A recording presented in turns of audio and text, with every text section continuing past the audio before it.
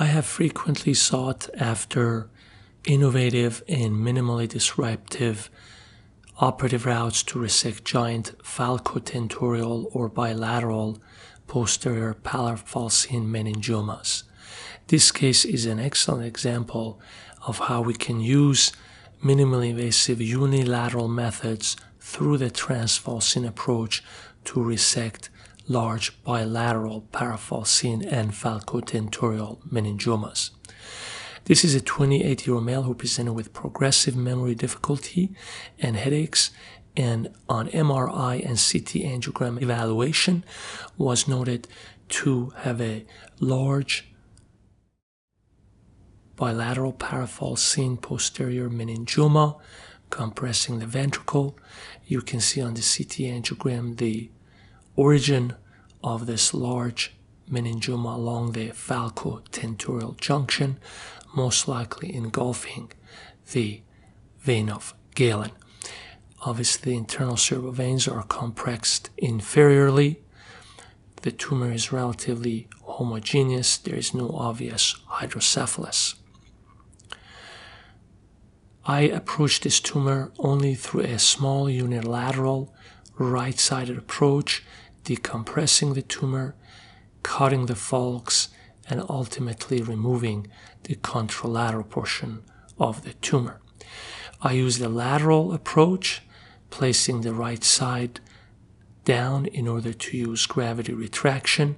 A lumbar drain was installed at the beginning of the procedure to achieve generous CSF drainage and brain decompression. Placement of the lumbar drain is especially important, in my opinion, to decompress the brain, to be able to devascularize the tumor early before its decompression so that the amount of blood loss is more efficiently controlled. Let's go ahead and review the events of this procedure as they unfolded. I'm going to use a lumbar drain at the beginning as we just mentioned. This is an overlay model of the brain and the tumor. The right side is down. The non-dominant hemisphere is positioned in this configuration so gravity retraction can mobilize the right posterior parietal region, allowing early access to the tumor. Obviously, neuronavigation was used to avoid the parasagittal bridging veins in this location. Here's neuronavigation, watching for the parasagittal veins and staying behind the vein of Trollard. Here's the point of entry. Only a small linear incision was used in this case. You can see the dura was exposed primarily on the right side, but small amount of dura on the left was also exposed, so retraction sutures on the superior falx can mobilize the sinus away from the operative corridor. About 60 cc of CSF was gradually drained and the tumor generously devascularized from the falx. Ultrasonic aspirator decompressed and debulked the tumor. Here's the capsule of the tumor posteriorly. Further debulking allowed efficient mobilization of the capsule without undue traction on the surrounding neurovascular structures. You can see the veins posterior to the capsule and the corpus callosum that is being protected with a piece of cotton. Decompression of the tumor allowed mobilization of the lateral capsule on the right side.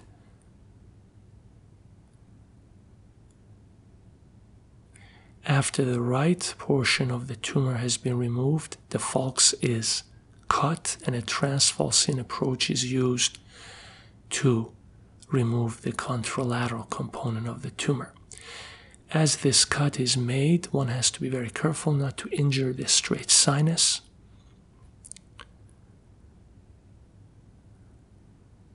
Here is the operative corridor in a more demagnified view. Now the contralateral portion of the tumor is being debulked, and similar maneuvers on the ipsilateral side are used to further mobilize the capsule. Coagulation shrinks the capsule away from the brain. Here's the more inferior aspect of the left side of the capsule. The corpus callosum is approached and the tumor capsule gently dissected.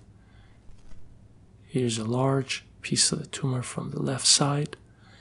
Now I have to manage the portion of the tumor attached to the falcotentorial junction.